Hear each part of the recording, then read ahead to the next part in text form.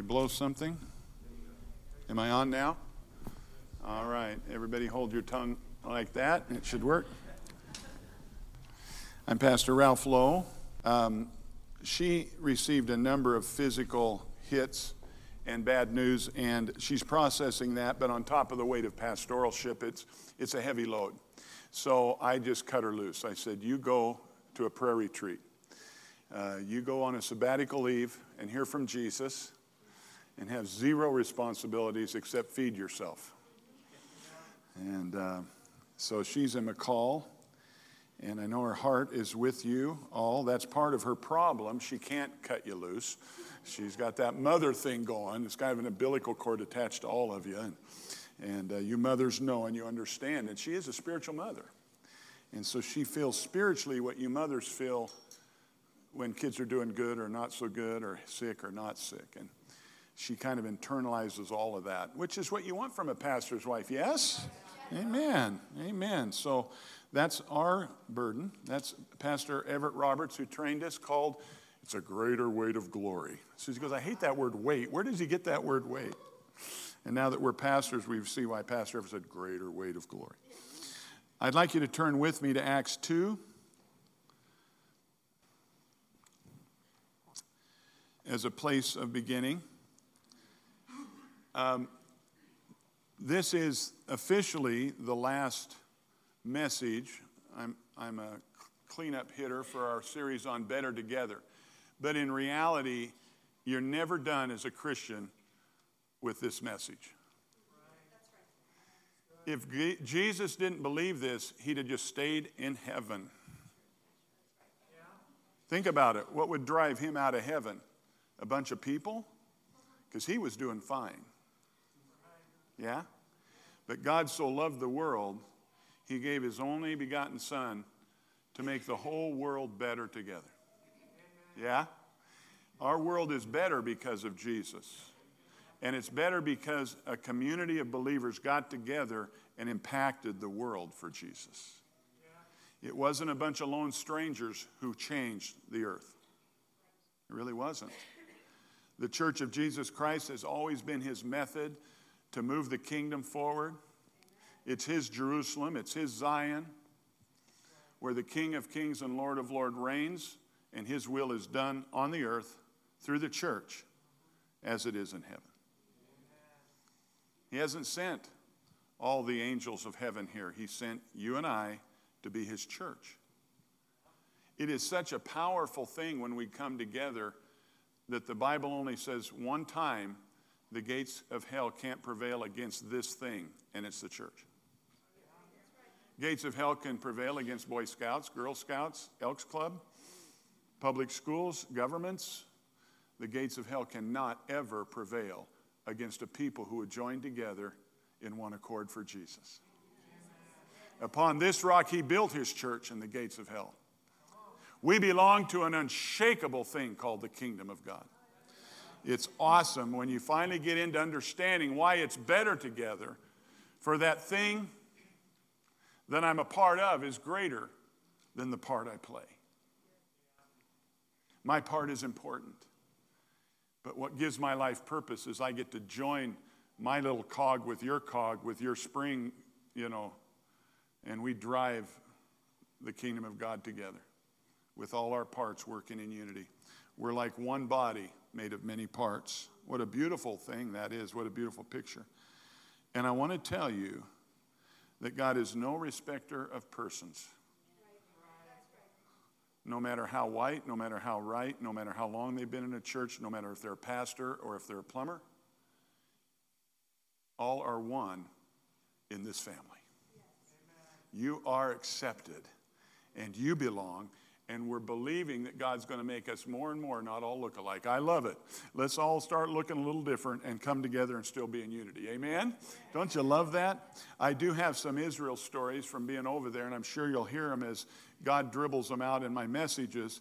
But one of them was, I talked to you last week about the praying wall, and I had a further experience at that wall where our guide said, I know you guys are Americans, and everybody you see along that wall is mostly heritage for 6,000 years Jewish people who owned that wall. But he said, your Jesus was a Jew who paid the price for you to go to that wall. That's your wall too. Oh my gosh, I'm this big, tall, gangly, awkward American walking to the wall looking for a space, and my Jewish guide has just told me I belong there. Boy, I needed to hear that. Because you know, there's a lot of heritage on that wall, and it's only mine through the Bible. I didn't pay a price to forge that little nation that's smaller than the size of Idaho out with my bare hands. But these people have done that. And yet they're sharing the wealth of that wall with us. And then I found a spot, and he had said on the wall, the Holy of Holies, where it was positioned, just if you care, was closest to that far left side of the wall. Well, as Christians, I realized I took Jesus with me in the temple of my heart. So he wasn't any more over here than he was over here, but that's where a place kind of opened up, and why not? So I move over there. I paid a lot of money to get there. I'm going to go to the best spot, you know, and so I'm over there against this wall feeling like I belong, and I was praying 10 seconds, and an old Jewish rabbi dressed in black with his little Bible came up, and I had my eyes closed, and all of a sudden I feel these loving arms going around me, and he began to pray in tongues over my life. It was Hebrew, but it felt just like, at least my spiritual gifting of interpretation of tongues said, I think he's speaking in Hebrew. But it was just like he was praying over me in that same loving, and all of a sudden, the love of a man from a total different side of the road was accepting me, a Christian, obviously Christian. I didn't have the little hat on. I wasn't the right color. But he's praying for me, and tears are starting to roll down my eyes. I just wonder of you older rabbis that live here, if you understand what will happen the first time a brand new person comes in who doesn't look like you, and you put your arms around him, and he asked me my name. He wanted to know who I was. Oh, wow. I know you don't know this about me, but I was crying, you know. So my hard heart just crumbled right there. What would happen if we were the old Jewish rabbi to every new person that walked in this house? Hey, what's your name? Can I pray for you? Oh, so glad to have you. Oh, no, you belong here. You belong up front. What an image that God gave me that day. So if you go to the wall, it's on the far left, right up there in that little spot. We're better together because you can't save the world alone.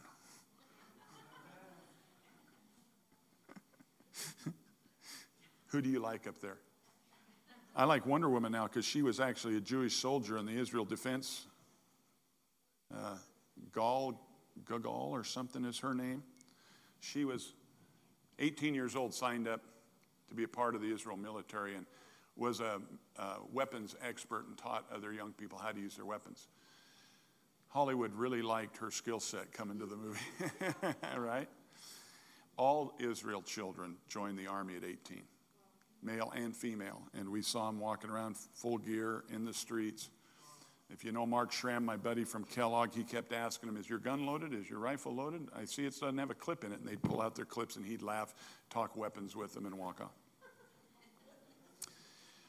But one of the reasons I love these DC comic movies is when they all join together, the League of Nations, you know, Galaxy whatevers. Isn't it fun to watch them all come together and just beat up on the bad guy? Just something, it's almost like, I know some of you are purists and you just want to see a Superman movie or a Batman movie, but to me, when they started joining forces against all the alien forces of the universe, it was just awesome. And if they hadn't have, the earth would have been gone by now. So, I mean, you can thank them for that. My message title is Better Together, and I took it from the phrase, love one another, and we're calling it Love Together. And I'll explain that as we read. Follow along with me now as I go to Acts chapter 2, 42 through 45, reading out of the New King James Version. And they continued steadfastly in the apostles' doctrine. Could you say that with me? Apostles' doctrine. And fellowship. Say that word.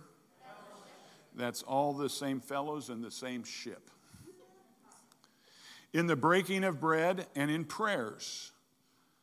By the way, this morning's prayer was off the chart, wasn't it, folks? 9:30 to 9. Oh, it was awesome. Thank you for being here. And you, the rest of you, just continue to try to break away and come in and be with us, but it was awesome. Then fear came upon every soul, and many wonders and signs were done through the apostles. Now all who believed were what? Together. And had some things in common. My family had this in common. Their family had this in... No. The Jewish rabbi loved on the Christian, big American white guy. They had all things in common. Their prayer life, their living together in harmony and unity, even though they were vastly different. And sold their possessions and goods and divided them among all as anyone had need, and even took offerings for other churches. Way to go, Legacy Church. Now I'm going to Acts 2:46 through 47 out of the NIV. Every day they continued to meet how? In the temple courts. And I got to see the temple courts. I'll explain something about that maybe later. They broke bread in their homes and ate what? Wow, that word keeps showing up in Christendom. With what kind of hearts? Glad and sincere or simple hearts. It was just simple. Just be together. Doesn't have to make it complicated. Just go to somebody's house and eat a meal. Don't make it a big deal. Just keep it simple, but be glad to do it and be together. And Jesus made a promise. You want me in your midst? Where 2 or 3 are gathered together. That's where I'm at. He drove us together through his blood, through his love. Praising God and enjoying the favor of all the people, and the Lord added to their number daily those who were being saved. Legacy Church, our success in any Christian church's success in the 21st century it has a reason. It was built specifically, the Bible says, fitly framed even together. This building stands in the snowstorms because they did a lot of things right. They didn't willy-nilly it. They built it a specific way to have the maximum strength so it would last a long time. Jesus built something that's still here. And the word that came to my mind in this message is, Ralph, reverse engineer this thing.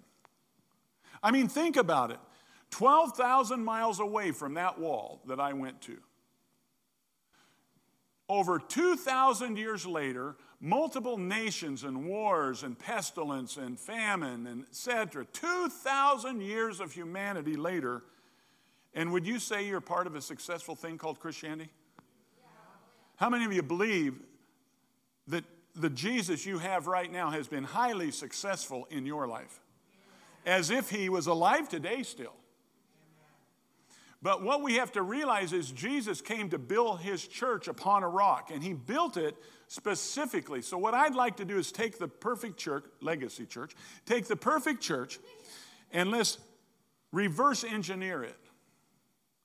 How did in the world, when we take it all the way back to 2,000 years, what were the parts that made us whole today? We just read them. The early church started with the apostles' teaching and fellowship. I told you it was simple. What was the apostles' teaching? And what was the fellowship?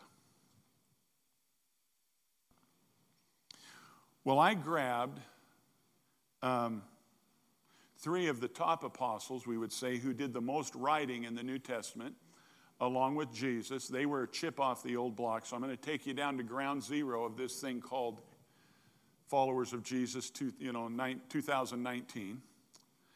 It all started with Jesus. And how many of you know the most important thing that Jesus said? Now, if he couldn't have backed it up, it would have died there. But he showed and lived this message. He said, "These things I command you so that you will" what? How many commands did Moses had a lot of commands. How many did Jesus have? How many know? How many, not strong suggestions, not, you might want to think about, but where Jesus got kind of, there is no two ways about this. I command you to do this. How many of those did Jesus have? Raise your hand if you think you know. How many, Judy? 2. All the law, the entire Old Testament. I mean, if you're sitting at the wall praying, wanting to know what this Hebrew rabbi knows, boil it down to 2 things out of his Torah. Love the Lord your God with all your heart, all your might, all your soul. And the second is birthed from that, is what you could say. It's just like it. What? Love. What? Love your neighbor as much as you love your child, yourself, your spouse. Love one another. Jesus just commanded 2 things. In fact, because the King of Kings laid down that law, Christians called that the royal law. When you read in the New Testament, if any author says the royal law, he's talking about the King of Kings has commanded this is a law. This is our one law. I told you it was simple. I didn't say it was easy. Why do you think he commanded you to love one another? How many of you find you just do it to everybody all the time? It's just intuitive. Love everybody. No. He knew he had to command Christians love one another, because one of them is going to take your seat in the church someday. Take your parking lot someday. Take your solo someday. And you're going to have to decide, what's Jesus commanding me to do here? So Jesus passed this on pretty good, because Peter began to preach right off the bat in his epistle. He says, now that you've cleaned up your lives by following the truth of Jesus, love one another as if what? What kind of message is Peter sending as an apostle of Jesus Christ? This was the apostles' teaching. Then we go to John the Beloved, who lived longer than any other apostle, who wrote more about love than, they say there's a saying, oh, for the love of Pete. It really is, oh, for the love of John. Peter got some credit, but it should be, oh, for the love of John. John wrote more about love in the number of words that he wrote than any other author. Doesn't mean he was the only apostle teaching it, as you'll see, but he said, oh man, was he powerful. There's Christian legend that his disciples, these young men, when he lived almost to be 100 years old. You see, of all the messages of the apostles, John got the message loud and clear, and he had to be like a Kentucky long rifle. He had to bore longer through history to make sure that this shotgun thing called Christianity didn't go in all directions. Clear through his life, he kept saying one thing. And he kept saying Jesus was flesh. I touched him, because they started to spiritualize everything and say, Jesus probably didn't really come to earth, because the Gnostics began to teach he couldn't be a human and still be God, and we can't have sex and eat good food and still be holy, so therefore Jesus probably just existed spiritually. And you'll hear the apostles later on in their writings, I touched him. I beheld him. We ate with him. Thomas touched the nail prints in his hand, because as Christianity went on, it began to go kind of wackadoodle. But God kept John alive, saying he was real. He was in the flesh. He died physically, brutally for you because of his outstanding love and because he loves you so much. You cannot be a follower of his if you don't. Beloved, let us love one another, for love is from God, and whoever loves has been born of God and knows God. No man can say he knows God and hates his brother. John literally says, this beautiful, loving man says, you are a liar if you say you love God but hate your fellow man. For the love of God is not in you, and you do not know God. For if you know God, you'll want to be together with other Christians. You'll want to love on other Christians. You'll want to forgive them like Christ forgave you. I have a question I think everybody in here can answer, no matter how long you've gone to church, if you've read the Bible or not.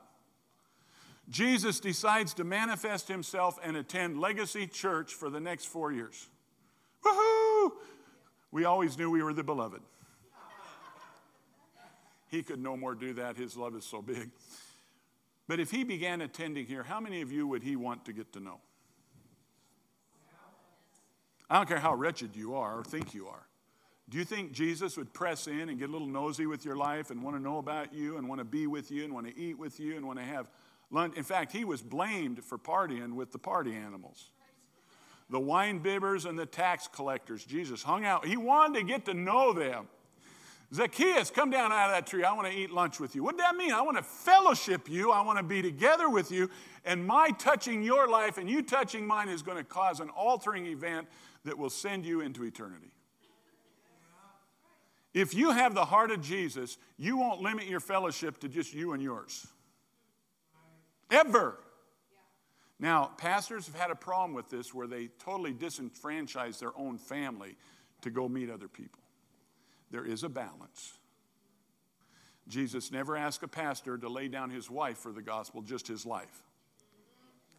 We pastors have had to get smarter, saying our family is our number one congregation. And how do we bring glory to Jesus if I raise you up as a pastor and all my kids turn into little raging devils who rebel against God? Because you've just snobbed them. Their favorite man in the whole world has been taken away because the father says, well, God wants me to leave you. God wants me to go on this evangelical cruise. Now, you got to understand that some families have the grace for that, and the kids turn out like Tony and Sophia, where their parents were going all over the world, and they seem Daniel's kids. I mean, there is a grace in families to do that, but you have to be called to that. We have learned we've got to love on our family hard, and then love on others. Charity begins at home. So, out of that great love you have for your family, that launches. But Jesus would want to hang with all of you. He said, when are you guys having another meeting together?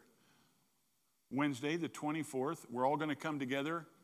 Red and yellow, black and white, male, female, Gentile, Jew, everybody who's here.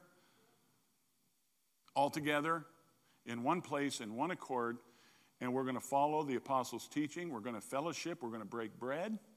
We're going to build the church from the ground up. Because that's how he did it 2,000 years ago. Good enough for Jesus and his apostles. Good enough for Pastor Ralph and his church and everybody else's church. This is when churches become successful, by the way. Every church who builds upon this foundation of love and fellowship and having things all in common, not just the haves and have-nots. It's not just financial. People can get possessive for the pastor. I've known Pastor Ralph since he was 8 years old. You just know him 3 weeks. I've had people actually say that. And I love him. But then I turn to the guy that's 3 weeks old and I give him a bigger kiss. And he's embarrassed, but now he belongs to us. He feels he's included. I have to do some damage control. All things in common. All things. Just because you've known Jesus longer, you don't get more of him. You want to give more of him away. Yeah? That's heaven. Heaven's when you share Jesus with everyone. You share the church with everyone. You share your finances with everyone. You share your food with everyone. That is Christianity 101.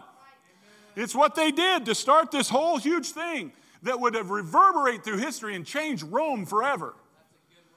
Slavery has gone away. It took us a long while. Kings and queens are dropping off the planet. There is only one king, and his name is Jesus. And somehow the earth is knowing that more and more as the day approaches. Woo. The apostles' teaching. Peter, John. John even gets really going, and he says, no one has ever seen God. So if we love one another, that's how we see him. That Wednesday night we meet together, I guarantee you will feel God around your table.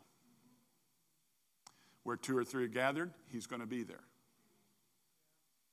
And when we begin to love on each other, do things together, God abides in us, and his love is complete in us.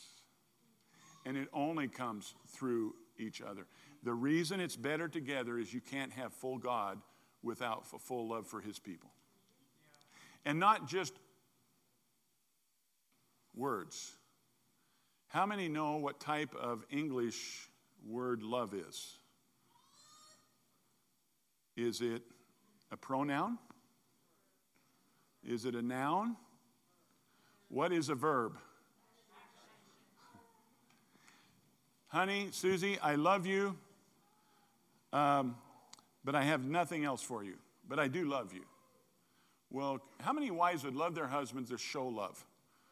Okay, don't raise your, that is awesome. You ladies didn't raise your hand. You're just deferring your husband. I will not embarrass you in public. That was wonderful.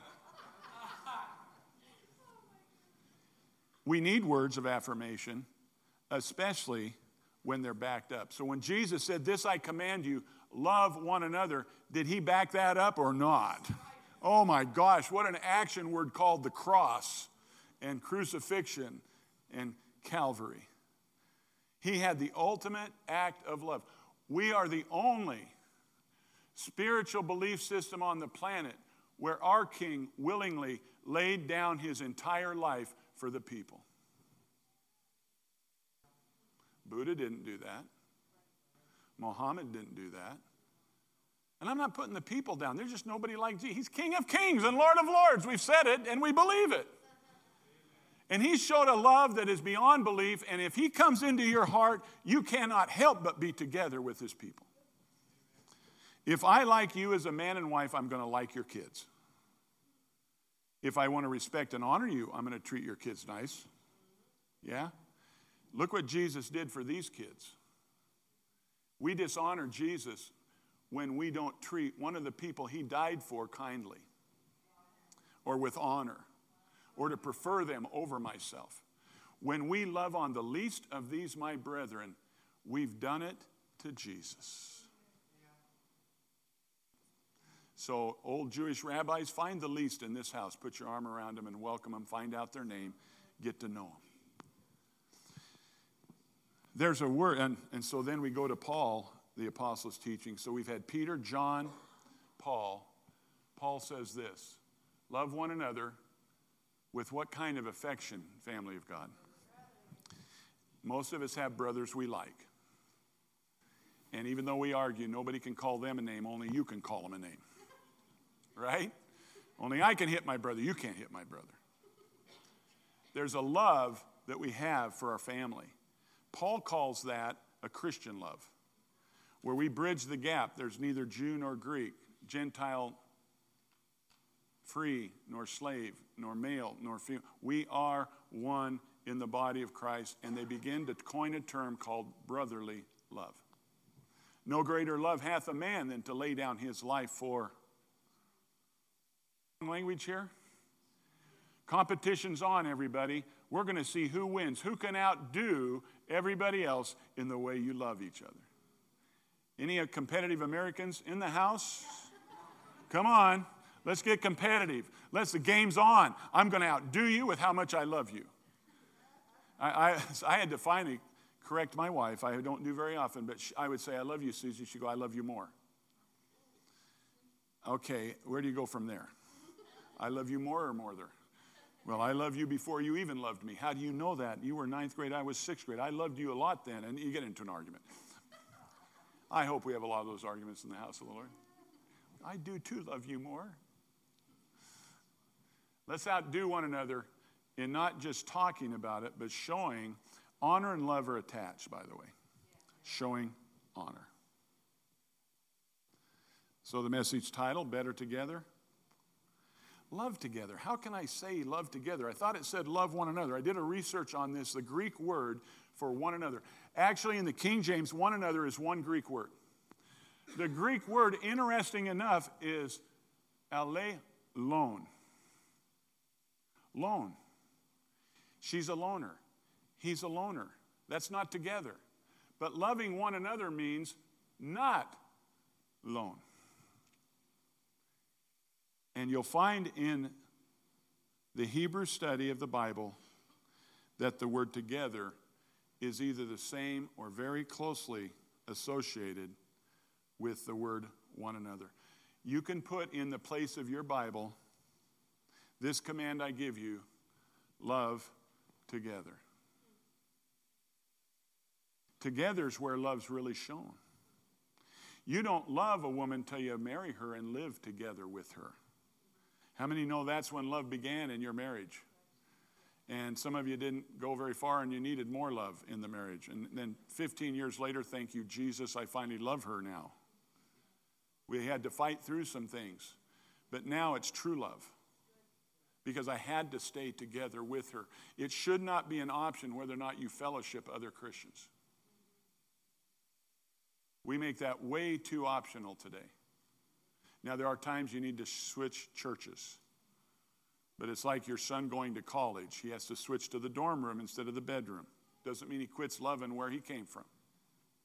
Some people travel. You have to not force people to stay at Legacy and Meridian if they're being called to be president of the United States. For goodness sake, they won't let him live here. Set him free and have him turn the kingdom of God on fire, and then you take credit for it on your Facebook. So we can say, actually, no one has ever seen God. If we love together, God abides in us. If we love together, God abides in this church. This is why churches that do this are successful. The presence of God is oozing out of the people. It's oozing off the walls. It's oozing into the parking lot. People are only coming into the parking lot. They're already getting hit with somebody who wants to be together with them. Call the parking lot greeter guy. Hey, here's an umbrella. And they're meeting them. Well, I don't know where they open it. It's right over here. Let me lead you to the... Welcome. This wall is for you. No matter what you look like, no matter your past, this church is for you. Welcome. We've even realized as overtly as when we built the foyer, we thought it would be obvious. It's not still obvious which door of the 12 you're supposed to come in. I exaggerated there a little bit. Not 12, but there's more than one. And so you're going to see eventually we'll get probably some kind of decals across our windows. Welcome. It's the Jewish rabbi saying, what's your name?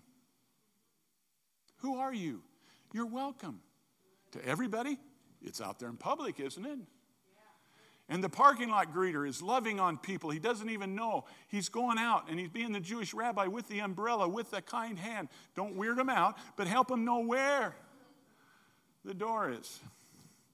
Then they hit the greeters who love being together with new people. By the way, Tom, who is Pastor Tom, spoke here a couple weeks back. I was meeting with him. He said, off the chart, Pastor. I got here, I met about 5 people before I could hardly take a breath. They're awesome. I met them out in the foyer. I came into the sanctuary. People are meeting them. You guys, this is why the church is growing. This one thing.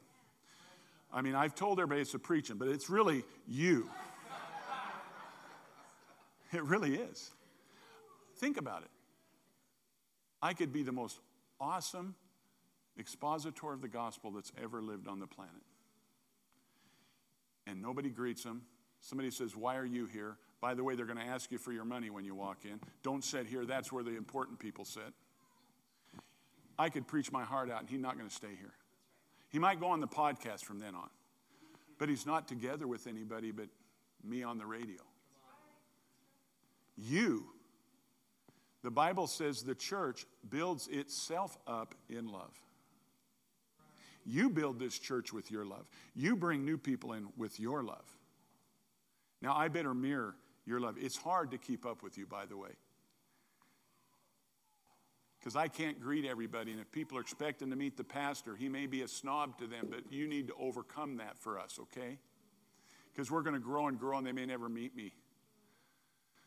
Peter, after a while, just healed people walking by with his shadow. Because there were 50,000, 30,000 Christians in his church. He didn't have time to counsel. They just knew he walked by here to morning prayers. They put their people out in the street. Why do you think they did that? It wasn't because he had a wonderful shadow ministry. It was the only way they could contact him. And his shadow would heal people as he blew by them and didn't even introduce himself. But when your baby jumps alive, you don't care. Right? As long as my sick one's healed, as long as my needs are met, it doesn't have to come from Peter. Not when you turn my life upside down, Jesus.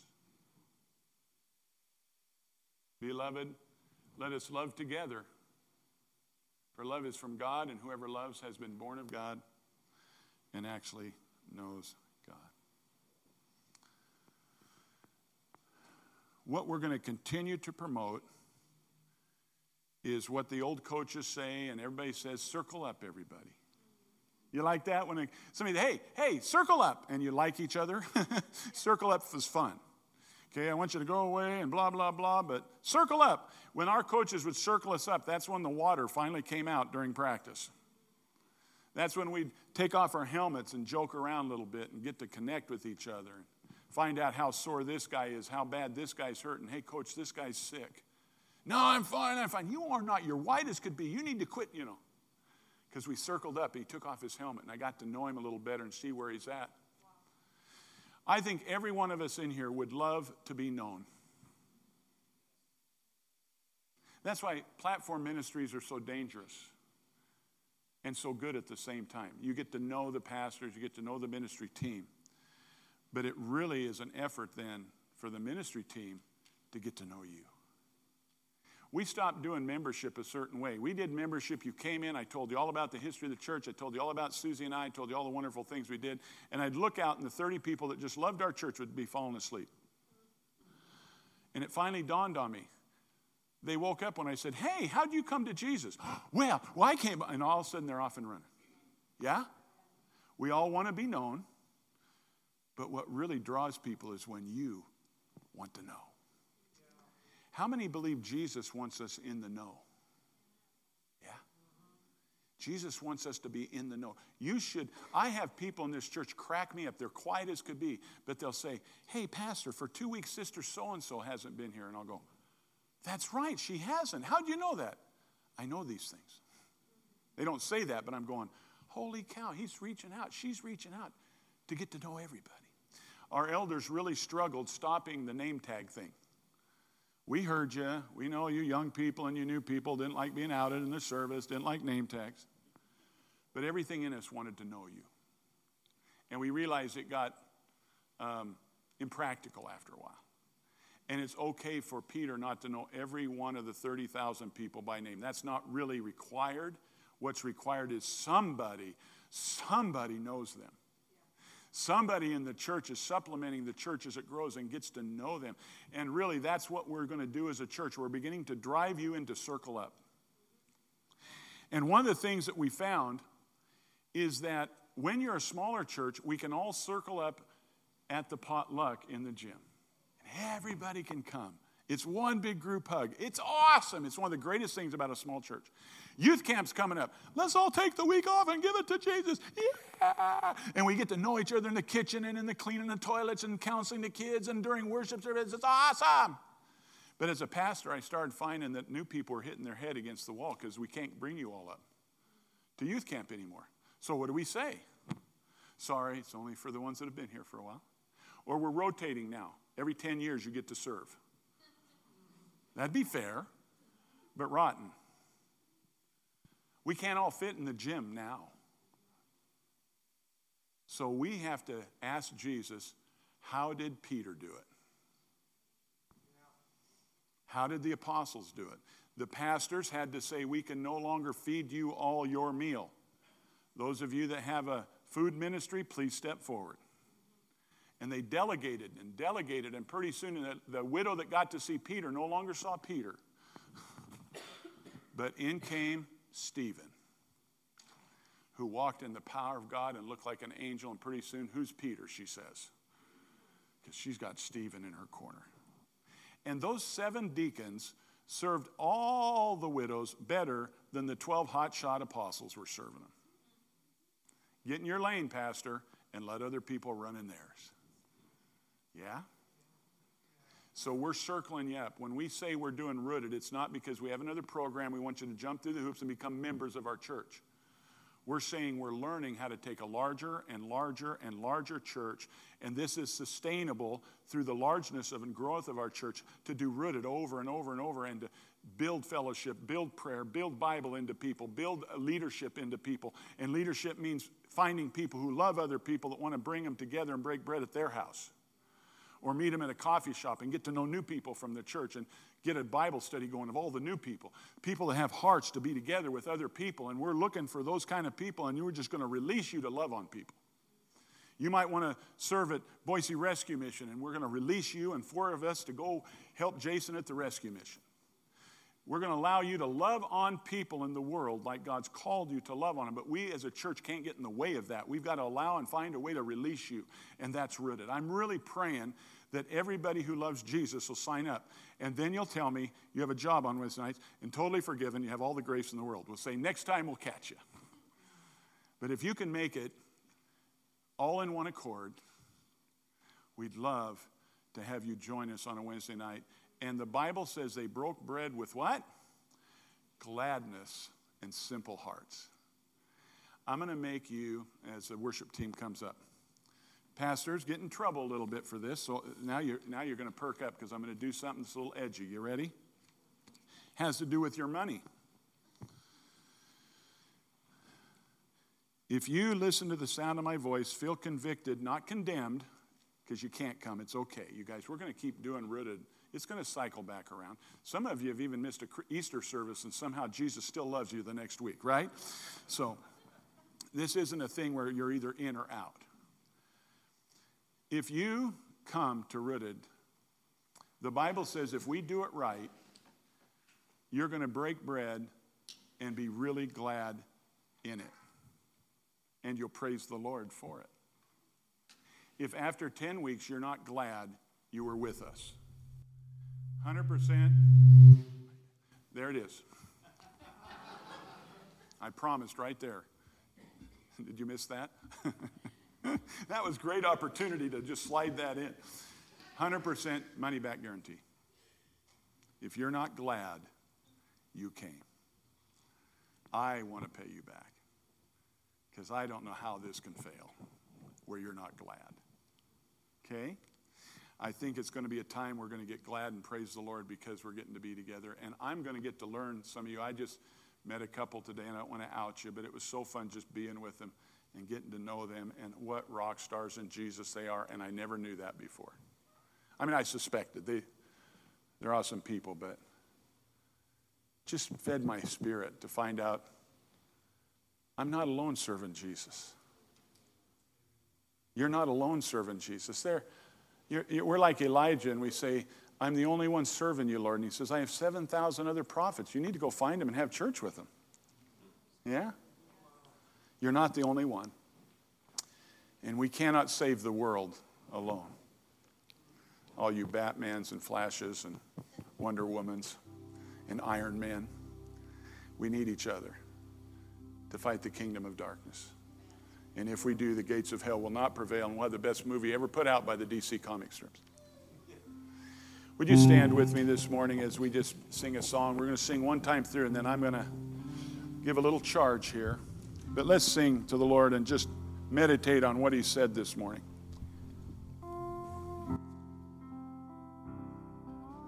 Worthy of every song we could ever sing. Worthy of all the praise we could ever bring. Worthy of every breath we could ever breathe. We live for you.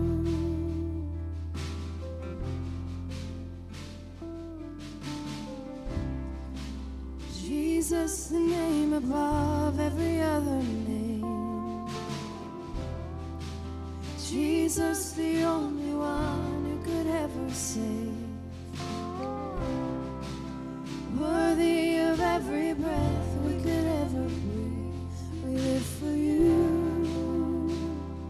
Oh, we live for you. Holy, there is no one like you. There is none beside you. Open up my eyes in wonder. Show me who you are and fill me with your heart and me.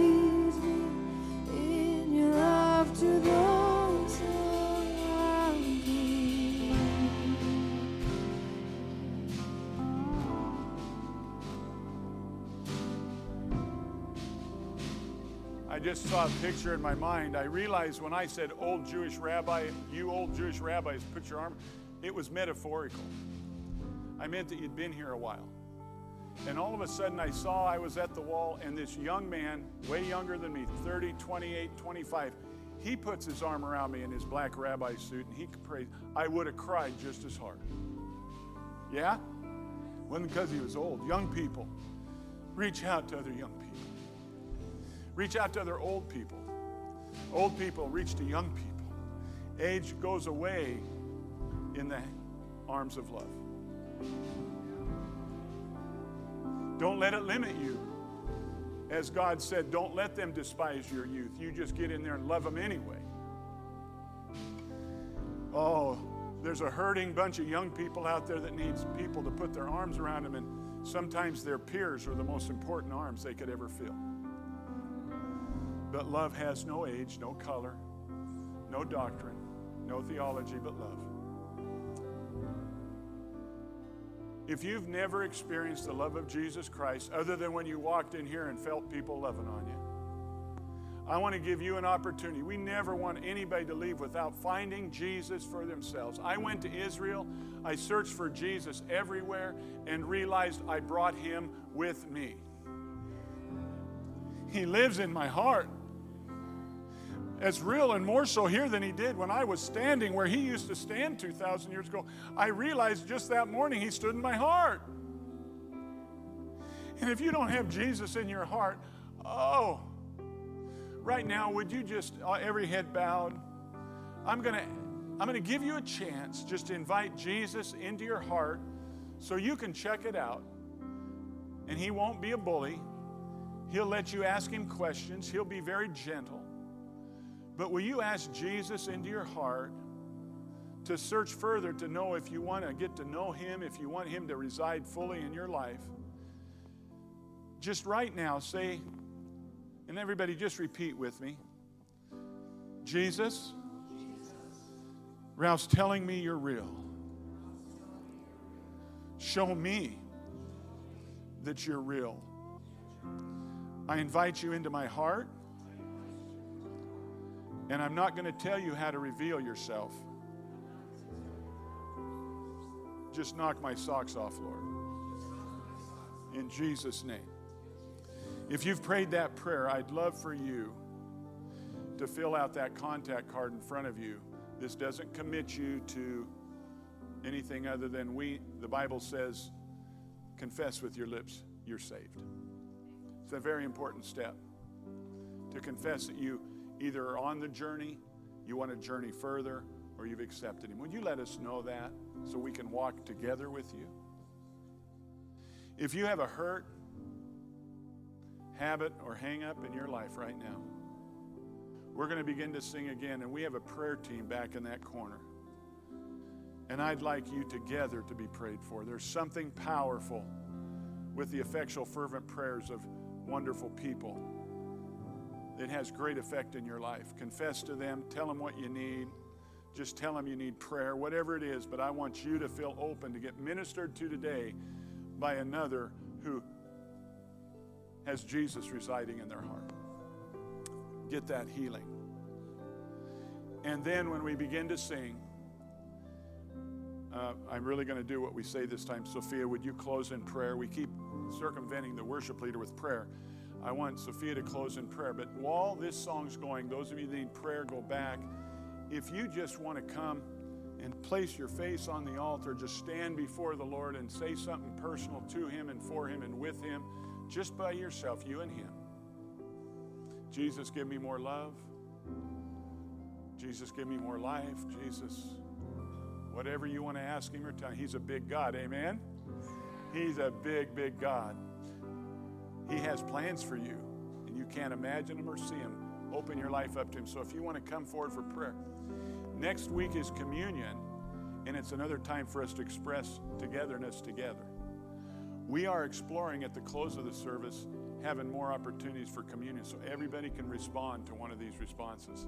If you're not one of those three, you can go have communion. We're looking at that, wondering if that might be a neat way for you to respond to Jesus when those first three things aren't necessarily what you're feeling. Because we all want to respond together as a family of God. Amen? So that one guy that serves Jesus isn't the only guy responding all by himself, walking up here to ask Jesus to come into his life. That's really intimidating, isn't it? But when we have all things in common and we're all responding to Jesus, it just flows and people come to Christ easier. They go get prayer. It just opens up for the new person. They can respond and not be all alone. That makes sense? All right, we're going to sing again, respond in your way, and then Sophia's going to dismiss us in prayer. And I will build my life upon your love. It is a firm foundation, and I will put my trust in you alone, and I will not be shaken. Oh, I will build my life upon your love. It is a firm foundation, and I will put my trust in you alone, and I will not be shaken. Holy, there is no one like you. There is none beside you. Open up my eyes in wonder. Show me who you are and fill me with your heart and lead me in your love to those around me. Yes, Lord, that's our prayer today. Fill us with who you are. We want to shine bright for you, Lord. Empower us this week as we go through our days. God, we want to be a light for you. Show us who you really are and be you in us so that we can be you to those around us, Lord. Thank you for this awesome day together. Keep your presence with us as we go from here. In Jesus' name, amen. Be excused. Have a wonderful week.